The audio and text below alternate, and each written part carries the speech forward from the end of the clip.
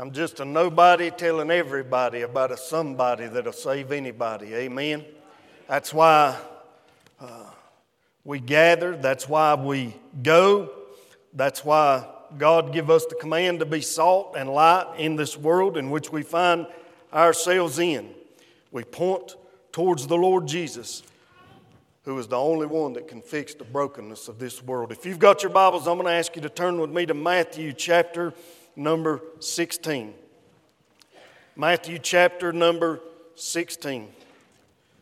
We're going to begin reading at verse number 21. I'm going to go ahead and read you the passage of Scripture. Matthew chapter number 16, verse number 21. The Bible records these words. From that time forth began Jesus to show unto his disciples how that he must go unto Jerusalem and suffer many things of the elders and chief priests and scribes, and be killed, and be raised again the third day. Then Peter took him and began to rebuke him, saying, Be it far from thee, Lord, this shall not be done, or shall not be unto thee. But he turned and said unto Peter, Get thee behind me, Satan. Thou art an offense unto me. For thou savorest not the things that be of God, but those that be of men. Then said Jesus unto his disciples, If any man will come after me, let him deny himself and take up his cross and follow me. For whosoever will save his life shall lose it, and whosoever will lose his life for my sake shall find it. For what is a man profited if he shall gain the whole world and lose his own soul? Or what shall a man give in exchange for his soul? For the Son of Man shall come in the glory of his Father with his angels, and then he shall reward every man according to his works. Let's pray. Father, in Jesus' name, we've opened up your word and read it. And Father, you told us that it would not return unto you void, but it would accomplish all that you set it forth to do. So, Father, as we gather here today in your name, God, I pray that the power of the Word of God would be that sword that cuts down to the middle of who we are. And that, God, it would separate the bad from the good, the hardworking from the lazy, the faithful from the faithless, the holy from the evil. And in God, we'd be able to discard that which is not pleasing to you and keep and retain and grow that which brings you glory. And when we leave, we'd be different than when we came. And in and through us, Lord, men, women, boys, and girls might come to know Christ. The world would be changed, and you would be glorified. In Jesus' name, we pray. Amen. I read a story about a man from 1965, the 1965 World Series Los Angeles Dodgers. His name was Lou Johnson. A wonderful baseball player, but he had a problem. He was addicted to drugs and alcohol. And after the magical season in which he won the World Series, due to that drug and alcohol addiction, he lost his uniform, his glove. He even lost the bat that he used to hit the winning home run in the deciding game of the World Series. He even lost his World Series ring. In poverty that was caused by his bad decisions, he tried for 30 years to recover the championship ring that he had lost to drug dealers in 1971. Well, in 2005, the Dodgers president, Bob Graziano, learned that Johnson's World Series ring would be sold on eBay. Well, he immediately contacted the seller and offered them $34,457 and bought the ring before any bids were posted. You see, he did for Johnson what Johnson would never be able to do for himself. He redeemed that ring and gave it back to him. And church, I want to share something with you today. God has done for us what we were unable to do for ourselves. He did it through a cross up on top of a hill. He gave His only begotten Son and bought for us what we could never buy for ourselves. He redeemed us, bought us off the slave auction of sin, and makes us the recipient of His amazing grace. There was a man by the name of Carl Niebuhr. He was an American theologian. He was a writer. He was a seminary professor. And he was talking about the state of religion in America today. The state of affairs. And one thing that I shouldn't have to spend too much time trying to convince you is that we live in a broken world. We live in a broken country. We live in a broken culture. We live in a broken community. We're all inside broken families. And in actuality, we live inside a broken body that has been touched by the stain of sin. Well, Mr. Niebuhr said that in America today, we're trying to follow a God without wrath, leading a people without sin, into a kingdom without judgment, through the ministrations of a Christ without a cross. You see, the price that God paid to redeem this broken world, to redeem me, to redeem you, was to give up, to give away, not just to give up and to give away, but to place upon His only begotten Son the wrath of an almighty God that created the universe. Now, I used to get upset when I thought my mama was going to give me a switching. That's all right, you can laugh. But I'm going to tell you what, the wrath of God poured out upon sin is more than any of us could bear. It would destroy us into nothingness, into eternal separation from God forever. Well, in this chapter, Jesus, at the beginning, began to tell Peter about the purpose of His church and the fact that He was going to build a church. And, of course, Jesus spoke those words when Peter affirmed to Him that Thou art the Christ, the Son of the living God. And Jesus complimented Peter on that truth, and he had been trying to teach those disciples who He really was and who He really is, but now examination time has come. It's time to present to Peter, present to those disciples what his true purpose is. And in verse 21 it says, from that time, what time? After He had told them, hey, that I'm going to build my church upon this truth that I'm the Christ, the Son of the living God. After that, Jesus from that time forth began to talk about His cross. You see, Jesus is going to give the disciples the second lesson in this chapter. He's going to tell them that His real purpose for coming to this world, that He is the Christ, but His true purpose is to die on a cross in shame and in agony. Jesus wanted His disciples to understand that His whole purpose was wrapped up in a cross. The cross that saved the world. The cross where heaven meets earth, where time and eternity converge. The cross where man was at his worst, where God was at His best, where the whole story of history, the story of God and the story of man converge together and a relationship is restored. Now I want us to understand something this morning. I'm very careful about this in my personal life and in my home. We don't worship a cross. I don't even have pictures in my house of a cross. I don't wear cross jewelry or anything like that. Because it's not the cross as so much as the person who was on the cross. But God chose a cross as a place for that suffering and that sacrifice and that price and that redemption to take place. Well, as we look at this chapter, we think about Simon carrying that cross, following Jesus.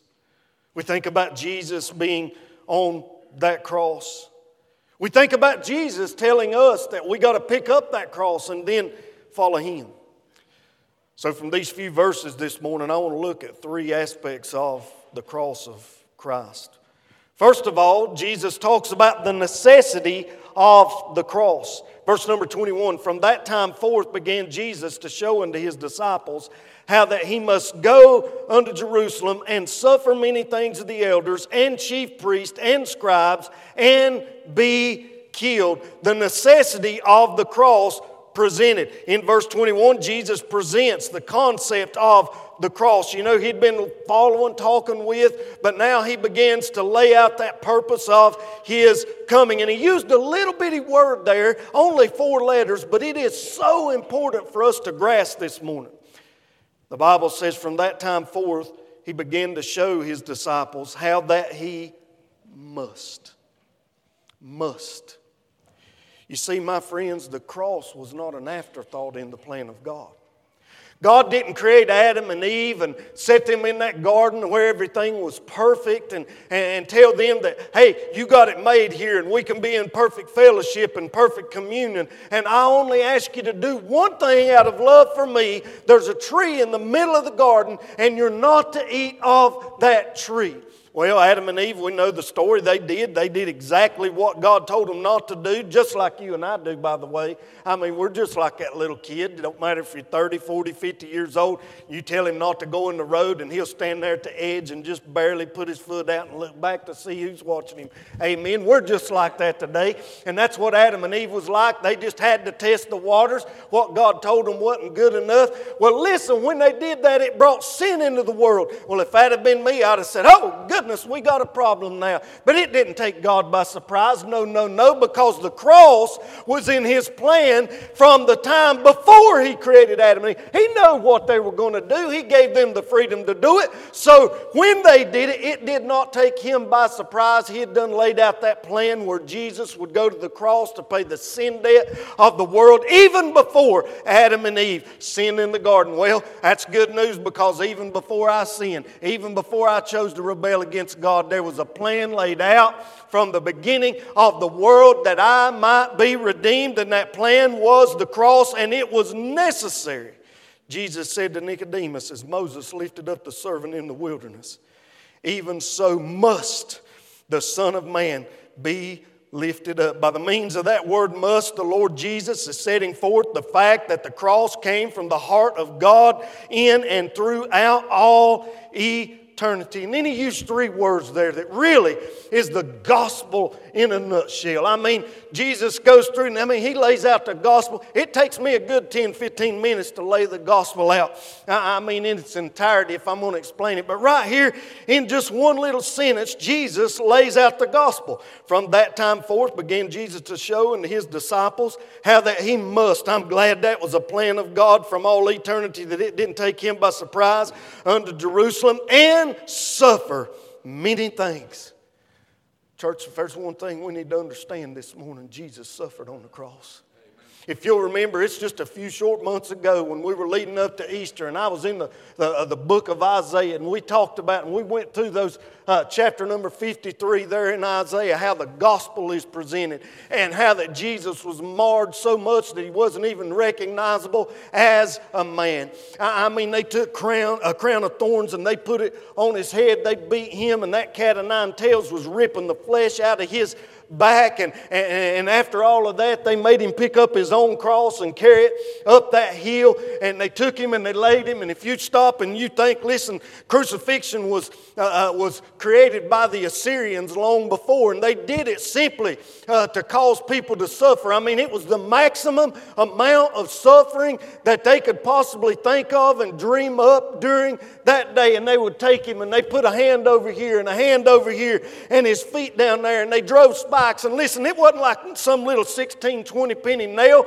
that's pretty sharp that we have today. No, they were made of iron, and they didn't have them things machine forged. They were big and they were rough, and they drove them through his hands and drove them through his feet, and there he hung between heaven and earth in total and complete agony. He suffered on the cross, but I want to tell you something, that wasn't even the beginning of his suffering, because the Bible says that God poured out his wrath upon his Son on that cross and abandoned him. And Jesus, the very Son of God, who had known perfect fellowship with God throughout all eternity, said, my God, why hast thou forsaken me. That was the real suffering on the cross. You want to know what hell's like? My God, why hast thou forsaken me? Listen, there's people gathered here today, no doubt you don't have a relationship with God. You've never accepted Jesus as Savior, and the Bible says you're His enemy. But God hasn't abandoned you. He brought you here today. He brought you to this moment and this point in time so that you would hear the gospel and there would be a chance, some chance for you to receive Jesus as Savior, have that brokenness in your life restored, fellowship with God brought back into that relationship. He's not abandoned you, but when Jesus was on the cross, He was abandoned by God the Father and left to His own. And my friends, that's suffering. We can't even imagine what that suffering's like because none of us have yet been abandoned. But I want to tell you something. If you were to walk out these doors today and not receive Jesus as your Savior and get run over by a truck, have a heart attack, get bit by a rattlesnake and fall over dead, you'd know what it's like then. We get one chance to receive Jesus as Savior. One chance, and it's this life, to be brought back into a relationship with God. Jesus suffered on that cross. But not only that, the Bible says He suffered and be killed. He died. One of the most amazing statements in the Bible is when John's telling the story of the crucifixion, and John said that Jesus was hanging on that cross and he had done given up the ghost. He had done faced the suffering and was abandoned by God, and he did that so that God's wrath for my sin, God's wrath for your sin, God's wrath for the sin of the world could be poured out on Jesus, and He became our substitute. But the Bible tells us that after that wrath was poured out, Jesus died. A Roman soldier went by because they were going to take Him down so they could go ahead and bury Him that day, and they had to make sure that He was really dead. And a Roman soldier took a spear and he stabbed it up into Jesus, and the Bible says out of Him came forth blood and water. Now, you know the technological times that they lived in. They didn't have a great grasp of the anatomy like we do today, where we've got the body pretty much mapped out. They just wrote what they saw, didn't understand it. But we now know today that when somebody's dead, after they die, there's a pool of fluid that gathers around their heart and that pericardial sac, and you can stab me right now in the heart, and the only thing that's going to come out is blood, because my heart right now at this moment's pumping. But after I'm dead, you let me lay there for a while, that pool begins to build up around my heart, and you stab me then, and water and blood would come. Hey, John was making a scientific argument 2,000 years before we're sitting here today that Jesus didn't just suffer on that cross. He was really dead. Well, you and I deserve a death. The Bible says that all has sinned and come short of the glory of God, and the wages of that sin is death. I don't have to spend a lot of time explaining. You've heard me tell the story in Montana. I'm going to tell it one more time again. Daddy, I didn't get in them Cheetos knowing good and well with the yellow all around his mouth. Listen, your little baby that's laying there, as soon as it gets old enough to make a decision, it's going to make a decision to sin against God because it was born that way. And listen, somebody had to pay the death for my sin. Somebody had to pay the death for your sin. And I couldn't pay it, so Jesus did. He died on that cross. But not only that, listen, it gets gooder and gooder from there. He didn't stay in the ground. Listen what the Bible says here. And be killed and be raised again the third day. Because He was the sinless, perfect Son of God. He didn't stay in the ground, but He got up. God said, all right, I'll accept your sacrifice. You wrote the check, and now I'm going to cash that thing. And because of that, the check cleared. The check is good. And Jesus got up from the grave. And my friends, the broken world we live in, there's no politician, there's no law, there's no governmental policy that's going to fix what's wrong with this world. Listen, the only thing that's going to help this world is the gospel of the Lord Jesus Christ, one person at a time. And He gives us the privilege, those that are redeemed, to be able to carry that message to a broken and a lost and a dying world. I read a story about a man named John Ruskin. He was an artist, and a client came in and he had an expensive handkerchief that he wanted some, whatever you call that stuff where you put the letters on it and everything. And anyways, he was showing it to him. They had a bottle of ink sitting there, and the bottle of ink spilled on that handkerchief. And the client, he got mad. He was fired up. He said, this expensive handkerchief it's ruined. It's not going to be worth anything. And old John Ruskin said, well, let me just step in the back a little bit. And this great artist took that handkerchief into the back, and with that spill that had, just right there in the middle of that handkerchief, he began to draw. And he brought it back out there and he presented it to the owner, and on that handkerchief was a masterpiece, a work of art. And the man's face just lit up, and he said, I thought it was gone. I thought it was destroyed. My expensive handkerchief is now priceless. Well, my friend, that's what God does through the gospel of the Lord Jesus Christ. You and I have taken the ink and we've spilled it on our lives and we've messed everything up. And I'm going to tell you what, from the outside looking in, it looks like there's no help. That thing's ruined. It's over. But God, the great artist, through the gospel, the suffering, the death, and the resurrection of the Lord Jesus Christ, He buried that thing in the tomb, and there He done His work. And when it come out, that spot of ink was a masterpiece, a work of art. And that's what God does in the life of a believer. He takes what's broken and He somehow knits that thing back together, and He can bring peace in the midst of chaos. He can bring joy in the midst of sadness. He brings life out of death. And my friends, He give us that message to share with the world. The Bible says in Him we have redemption through His blood. Ephesians chapter 1. The key word is redemption. There was a high price paid at the cross of Calvary. Not only that, we see the suffering of the cross is rejected. You and I are guilty of that. The Bible says, then Peter took him and began to rebuke him, saying, be it far from thee, Lord, this shall not be unto thee. But he turned and said unto Peter, get behind me, Satan. Thou art an offense unto me, for thou savorest not the things that be of God, but those that be of men. You see, Jesus began to lay out this picture of the cross, but Peter didn't like what he heard. Well, we're living in a world today that wants a bloodless sacrifice. And it sounds rough when we hear about it. But that was God's plan from the beginning. And He says you either take the cross the way I presented it or you don't receive it at all. As a matter of fact, just stop and think. Peter was a lot like us. Jesus just said to him, hey, I'm going to suffer. I'm going to die. On the third day, I'm going to rise again. And Peter rebuked him, saying, no, you're not going to be crucified. You're not going to die, Lord. You know what? Peter never even heard the last part of that statement. All he heard was the first, and he didn't like what he heard, so he tuned the rest out. Amen. Shane always accuses me of having selective hearing.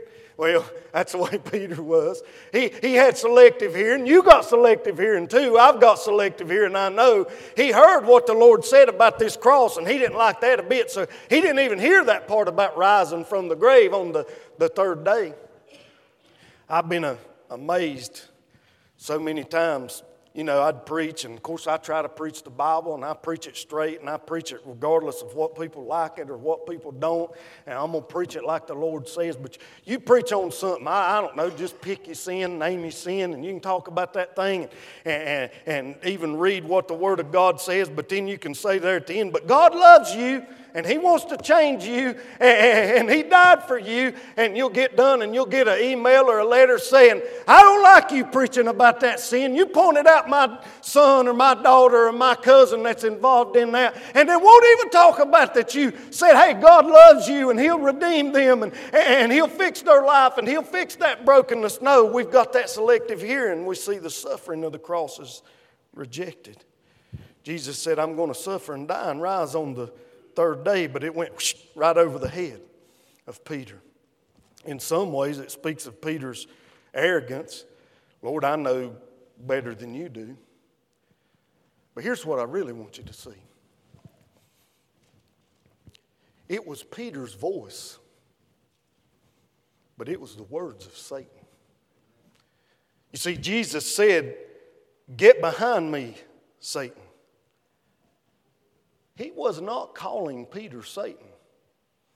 That's one of the most misconceived, misunderstood, misinterpreted verses of Scripture in the Bible. He was talking to Satan when he said that.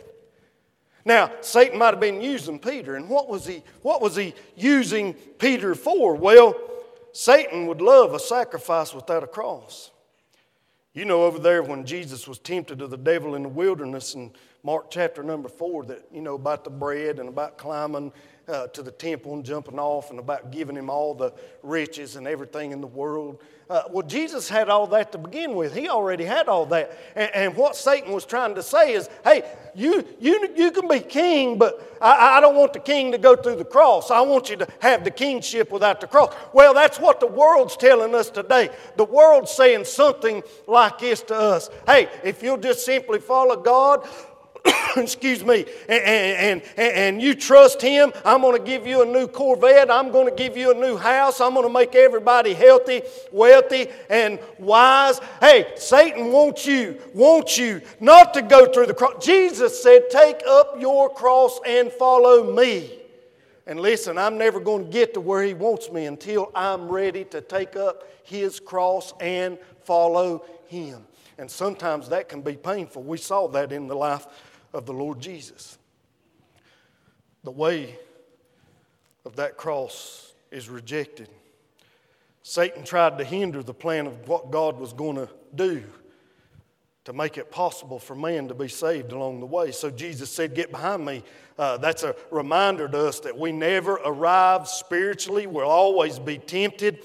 That there'll always be Satan whispering in our ear until the Lord calls us home to tell us to take the easy way out. And oftentimes, when things get a little tough, we want to get off the boat. But Jesus said, I'm going to take it all the way to the cross of Calvary. Thirdly, and I'll be done, the way of the cross accepted. Look what Jesus says here in verse number 24. Then said Jesus unto His disciples, if any man will come after me, let him deny himself and take up his cross and follow me. For whosoever will save his life will lose it, and whosoever will lose his life for my sake shall find it. For what is a man profited if he shall gain the whole world and lose his own soul? Or what shall a man give in exchange for his soul? For the Son of Man shall come in the glory of His Father with His angels, and then He shall reward every man according to his works. Dr. R.G. Lee once said, our preaching must deal with blood because we preach Christ crucified, with His own blood dripping from His bleeding hands, running from His scourge cut and bleeding back, creeping from His bleeding brow, flowing from His bleeding heart, teaching us that neither by the blood of goats and calves, but by His own blood He entered in once into the holy place, having obtained eternal redemption for us. Well, to accept that, we've got to be willing to take up that same cross and follow Him. Now, this ain't going to get you a lot of amens, but it's the truth of the matter. Most of us want to follow Him without any sacrifice on our part. We want a cheap grace, a cheap cross, a cheap redemption, and a cheap salvation. But it costs God the Son and His blood to buy it. And to accept it, we've got to understand that it's priceless and it's worth something. Jesus said, if any man will come after me, let him deny himself and take up his cross and follow me. You see, following the Lord is a serious decision. One of the things that I think I've often made a mistake is I made salvation a little too easy. You know, when Jesus talked about it every time, He said, come follow me, it comes with a cross. It's almost like Jesus was trying to talk people out of following Him. He was saying, hey, if you follow me, you come, but you better count the cost before you come, because there is going to be... Now, we can't buy our salvation, but there's a cost to following Jesus, and it's a cross that we must carry. So following Jesus is a very, very serious decision. It comes with repentance. turning from our sin, realizing that Jesus is Lord. He's the boss. He makes the rules. I don't get to do it on my own way anymore. I go to the Word, I listen for Him, and then I must do it that way or not do what He tells me not to do. Oftentimes I don't think we take it serious enough. That's why we see people, they'll pray a little prayer and then you see no life change because they didn't count the cost before they came. But not only is it a serious decision, it's a satisfying decision, because look what Jesus says, "For the Son of Man shall come in the glory of His Father with His angels, and then He shall reward every man according to his works." The only satisfaction I'm ever going to get from this world is the eternal rewards that are given to me by the Lord Jesus Christ. No matter what I get, no matter what I gain, no matter I can have my bank account filled up, but one of these days they're going to lay this old body down, they're going to cover it up with dirt, and the worms are going to start going through that thing, and all of that stuff I had is going to be left for somebody to fight over, or the IRS is going to take it, or something, but I ain't taking a dime of it, or not a piece of it with me, and neither are you. So the only satisfaction that I'll ever have that'll last is the rewards that the Lord Jesus gives me. How do we get those rewards from the Lord Jesus? Well, the Bible tells us that there's crowns. Faithfulness, crown of martyrs. I hope I don't get that one. I might. The way I preach, they probably throw me in jail one day. Shane tells me all the time, she said, "I can't believe the way you preach and people come listen to you."